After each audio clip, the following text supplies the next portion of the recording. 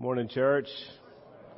It's glad to have everybody here. Welcome to the Fellowship Center. I see you guys are locked and loaded over there, and also our live stream audience. Man, I'm loving this meeting folks around the country. How about you? Isn't that great? Awesome to see what God is doing. Yeah, let's give them a little round of applause.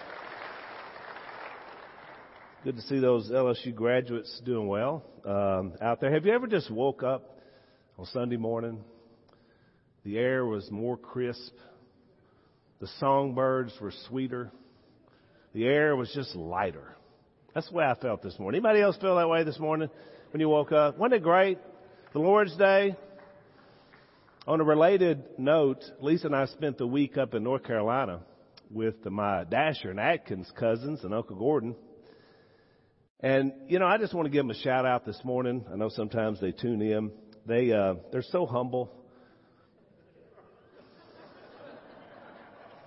Their words are so kind. They have such empathy for other people. And so I just want to say I hope you guys are having the same wonderful day that I am this morning. God bless you. We are glad to be here today. Ron Mahmoodian is smiling somewhere. Love you, Ron. I want to mention our marriage refresh. It is going to happen by the grace of God. We're going to have it this year, so be looking for information for that.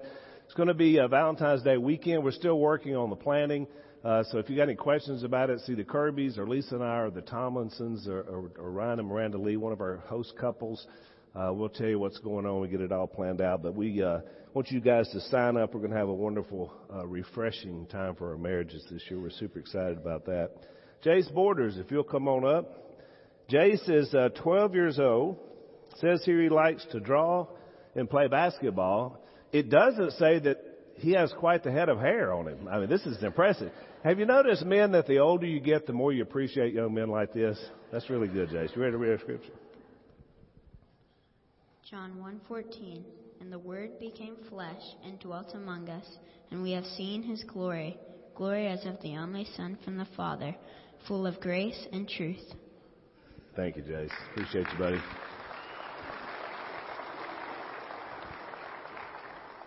Thanks to my beautiful assistant, Vanna White, putting that mic up for me.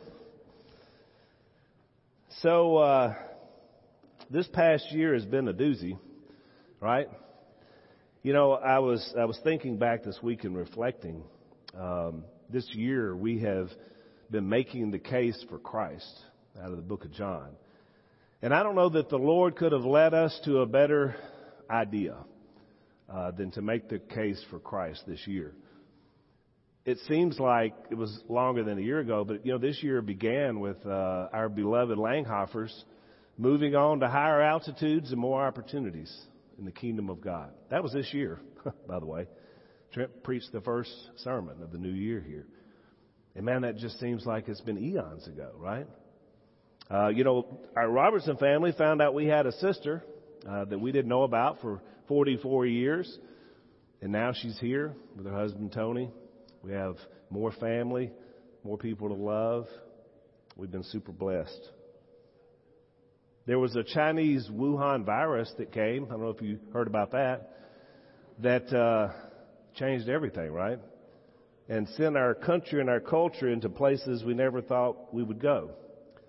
But a close presidential election that is still in dispute as we stand here this morning. It's been quite the year. We need Jesus Christ more than we've ever needed him. The blessing of our family, as you saw from the live stream, is that God has continued to use our church to get the gospel and to get Jesus out through this whole process. In fact, I would say we've had more opportunities than any other time since I've been in ministry here at WFR. And we're looking forward to 2021 to be an amazing year of harvest. Because that's what happens when everything you think you had security in is not there anymore. Then you begin to search and seek. That's why so many have found us. That's why so many of these people we're hearing from on the live stream. They've looked around their communities. They looked around at their lives. And they thought, there's not enough here. We need something more. And so God says, well, I'll tell you what. I'm going to tell you about my son, Jesus. And things change. You see, extraordinary challenges must be met with extraordinary solutions. Supernatural answers to natural problems. Same old, just produces the ordinary. But today we're going to be talking about the extraordinary. We're going to begin in 2 Corinthians 3, just a thought and the idea before we finally get to the resurrected Jesus. But Paul made a very interesting observation to the Corinthians, and I want to begin there today because it's really what we're going to be talking about when we talk about the glory of Christ, because the glory of Christ is extraordinary, and it's unique, and it's different. In 2 Corinthians 3, Paul was describing the glory of God, and he used the illustration of Moses. Now, for those of you that are familiar with the Old Testament, when the children of Israel came out of Egypt, Moses went up on a mountain, and he got the Ten Commandments, and he brought them down. And just because Moses had been in the proximity of the presence of God, when he came down off the mountain, he was glowing, physically glowing. That's how powerful the glory of God is. And then through some of that time when he was with the children of Israel in the wilderness, he would go and have these little powwows with the presence of God in a tent, and he would come back and he would be glowing. And at first, it frightened the Hebrew people. So Moses put up a veil, one, because he didn't want to frighten them. But the second thing that Paul tells us in 2 Corinthians is that glow began to fade. And these people who God had brought out with all these miracles and wonderful things, as the glow faded, so did their faith. They wanted to go back to Egypt. They wanted to go back to the ordinary. There we at least could fill our stomachs. There we could do this. There we could do that. The glory of God was right in front of them. I mean, he had great things laid out for them to do. He talked about the land of Canaan. He talked about triumph. They didn't want extraordinary. They wanted ordinary. So here's what Paul said in 2 Corinthians 4:4. The God of this age, to the Corinthians, has blinded the minds of unbelievers so that they cannot see the light of the gospel that displays, and here's our phrase for the day, the glory of Christ, who is the image of God. Everybody who was looking into the face of Jesus Christ was looking at the glory of God. But some are blinded.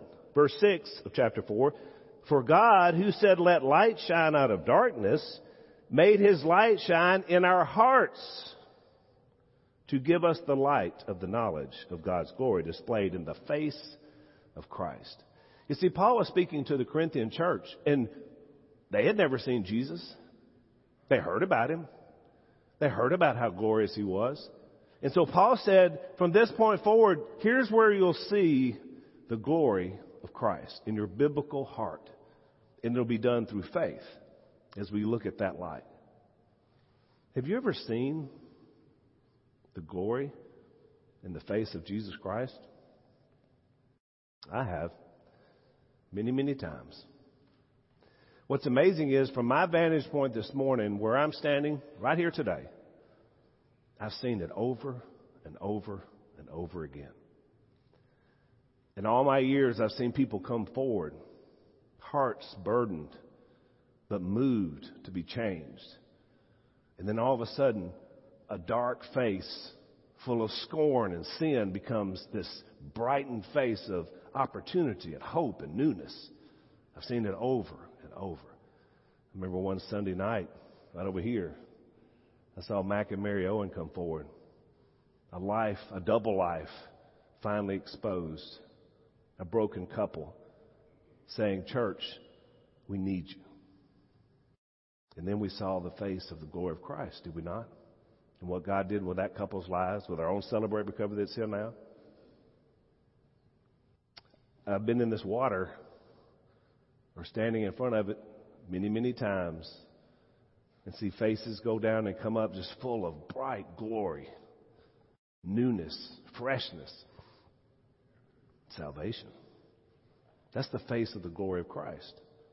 One in particular that stands out was Anna Tomlinson, a broken woman who had been for a few days at the feet of Jesus saying, I have nothing left.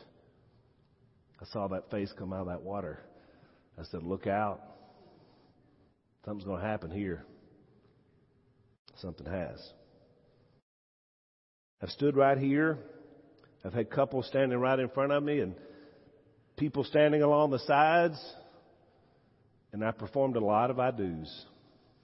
A lot of them. But I got to be honest with you, a lot of couples, they're bewildered in the moment. They're just trying to get through this. They got no clue. It's just like this. Follow the leader. But I've seen some others that looked at each other in a way that I thought, watch out. Christ is working here. Very first couple I married here, it was 1992, Blake and Shannon Gaston. And they had to overcome a lot of obstacles in those early days. 28 years later, I sat behind them last week in the Fellowship Center, watching them praise God. See, that's the face of the glory of Christ. I've stood right down there on many occasions at the end of a funeral, at the foot of a casket, some saint that I loved deeply, and watched family come by. And I shook their hands and I gave them a hug. But they didn't grieve like people who had no hope. They celebrated. This loved one's going to be in heaven, and we're going to see him soon. I saw it yesterday. That's the face of the glory of Christ. That's what happens when we look intently for the light that comes through the gospel. What a blessing we have when we see the face of the glory of Christ. Today we're going to look at the sort of new and improved glorious body of Jesus, and we're going to see some people who just missed it in the moment until they got it. And it happened quite frequently. Last week Mike talked about Jesus' first appearance, and it was to Mary Magdalene, a formerly demon-possessed woman who had no right of testimony, and yet Jesus decided in his divine infinite wisdom that would be the first person that he would show himself to. And she was excited. And she ran back and she told the disciples, "You're not going to believe who's back." But they didn't believe her. You know why they didn't believe her? They didn't see his face, full of glory. But she did. After Mary, Jesus' first appearance was to two disciples on the road to Emmaus. If you have your Bibles or tablets or how you follow along, it's going to be Luke 24, 13 through 34. Now, so Jesus appears to Mary in the morning. So now we're a little bit later in the day. And the disciples, they're afraid. Mike talked about last week. They're not knowing what to do. They're afraid that they're next. Well, two of the disciples apparently decided that at a moment like this, we might need a road trip, right? Just get out of Jerusalem, go find some place to hide out.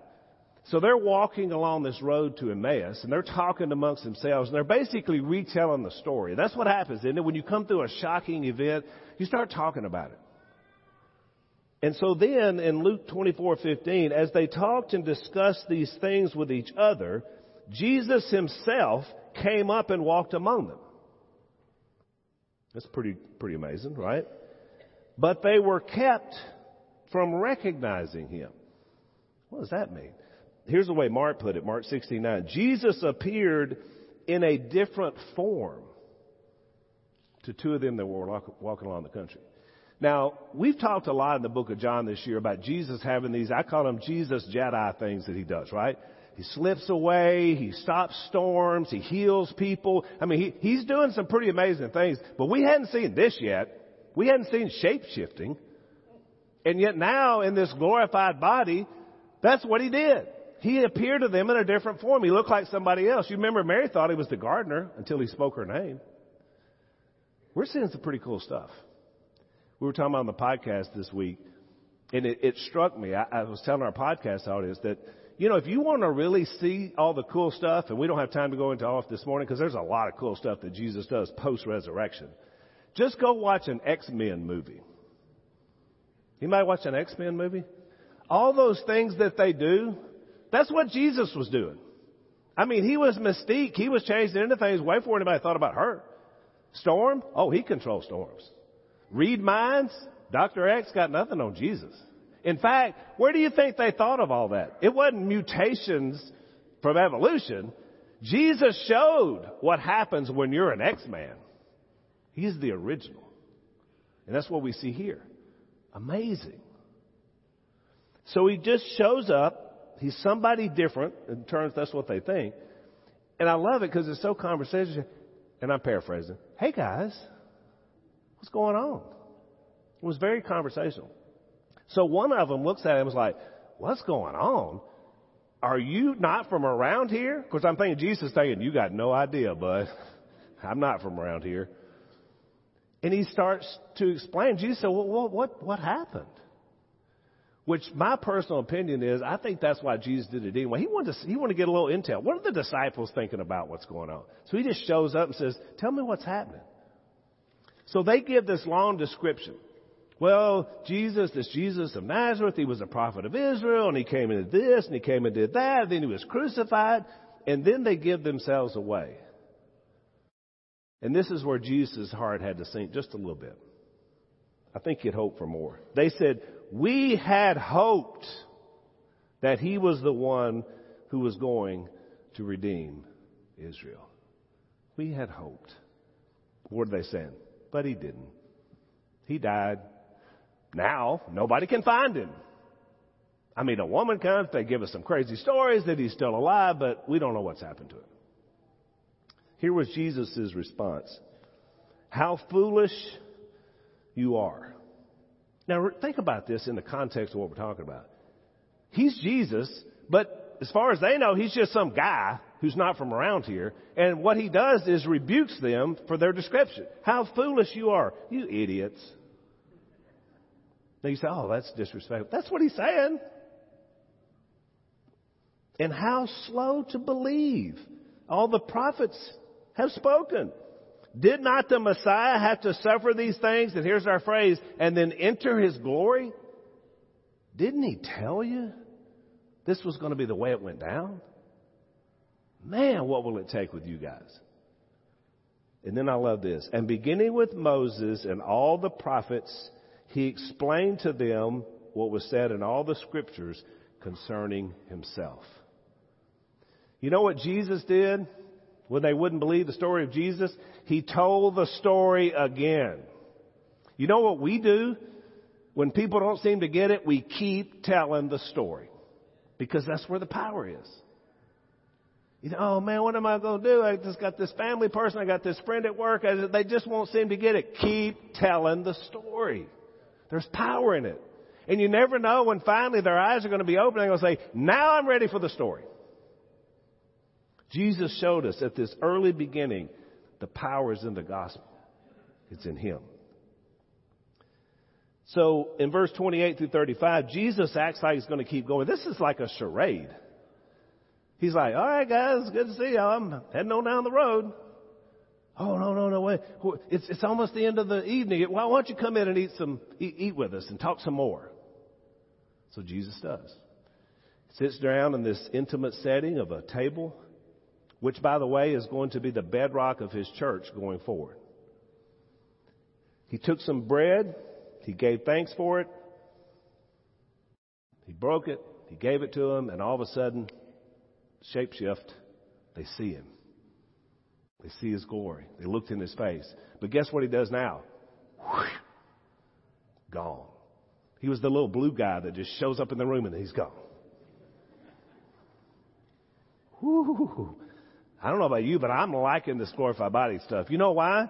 Because 1 John tells us we're going to get one too. I have always wanted to be an X-Man, right? We're going to do some cool stuff. I love their response after he disappeared. They looked at each other. Here's what they said. Were not our hearts burning within us while he talked with us on the road and opened the scriptures to us? These old boys now, they have seen the face of the glory of God. They understand the story and they're ready to do something about it. First thing they did was they run back and they tell the other disciples, man, this is so exciting. Guess what happened? They didn't believe him. They didn't believe him. Why? They didn't see the face of the glory of God. They're missing it. So Jesus appears to them. Now we're in John chapter 20, verse 19. On the evening of the first day of the week. So now, remember now, so we started the day, appeared to Mary in the morning. He appeared to the two disciples on the road to Emmaus in the afternoon. Now we're evening. So we got another appearance to make. The disciples were together. The doors are locked for fear of the Jewish leaders. Jesus came and stood among them. Blue guy. Hey, guys. Now, I'm sure there was probably pandemonium in the moment. And I used to think this next phrase, when he says it, he was just saying, settle down, boys, settle down. He said, peace be with you. But this week, I spent a little more time digging into that phrase because he's going to say it 2 more times.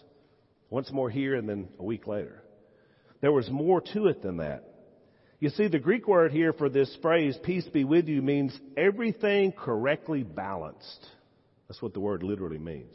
In Hebrew, shalom, it means wholeness, completion, and tranquility. Jesus has never used this phrase with the disciples before. This is the first time. This is a new one. Peace be with you. It was more than just settle down, boys. He was saying things have changed. You know what the most oft-used phrase Jesus had with the disciples before this one was? Do not be afraid. Over and over and over again. He didn't say that here. Now, it already said they were coward in fear because of the Jews. He didn't say do not be afraid. He said peace be with you. Things have changed, boys. You're not going to believe what's about to happen. That's what he's saying. It's a new greeting for a new day. You know the last thing he said that any of them would have had a chance to hear? It is finished. As he gave up his spirit on the cross. Things have changed. Peace be with you. After he said this, he showed them his hands and his side, and the disciples were overjoyed. There's another Jesus Jedi. He now can go back in time and show them what his body looked like back after the resurrection, before the glorified body. That's pretty cool, right? Because time means nothing. If I want to show you the holes in my hand or in my side, I just, there it is. Glorified body maneuvers. It's going to be a thing one day, I'm telling you. Verse 21, Jesus said, again, peace be with you. Because now it's the same thing. He's like, look, see, things are different. Sin has been defeated in this body. Things are different. As the Father has sent me, I am sending you. Catch that? He just gave them a future purpose. Here's your mission, boys. You're about to be sent. We're going to talk more about that when we talk about the Great Commission. And then he said, and with that, he breathed on them and said, receive the Holy Spirit. If you're going to have a mission and a purpose, then you got to have a power to be able to do it. And the power comes from the Holy Spirit of God. Here it is, boys. Luke described it this way. He said he opened their minds so they could understand the Scripture. So many people tell me, well, I can't seem to get it. I mean, I read the Bible. It just doesn't make any sense to me. It just doesn't motivate me. It just doesn't move me. It never will unless the Holy Spirit lives in you as your guide. The Holy Spirit wrote the Bible. You don't have Him, you can't get it. So it has to start there.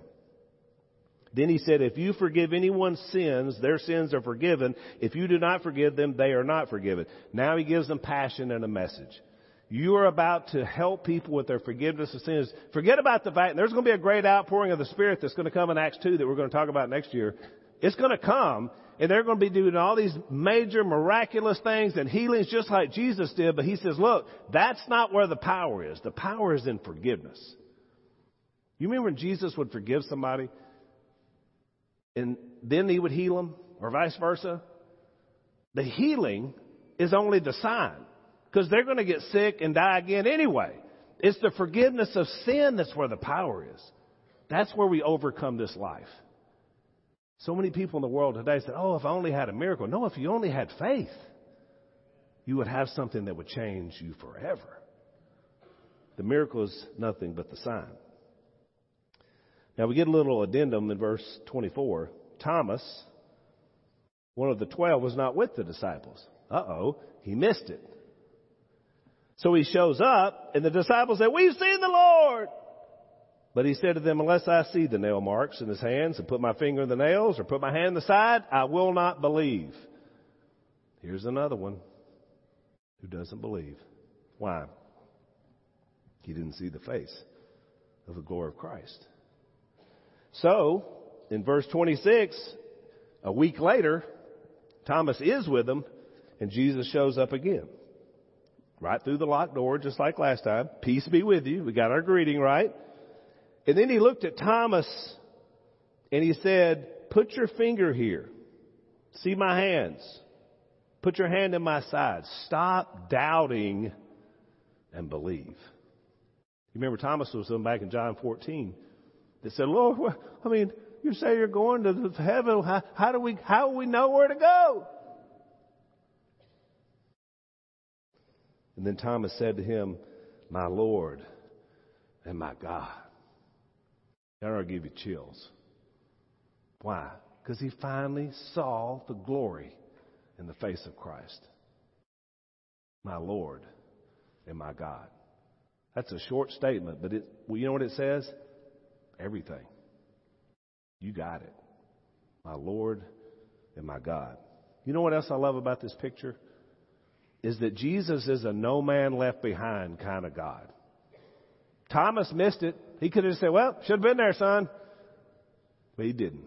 He came back a week later just to make sure that Thomas had an opportunity to see his face. That's who our Lord is. That's why Peter said in 2 Peter 3, God doesn't want anyone to perish. He's patient. It's not slow that he's not coming. Man, we experience a year like we just experienced. I'm like, okay, Lord, we're ready. I got a little more for you to do. Just be patient. I may have another Thomas or two to deal with.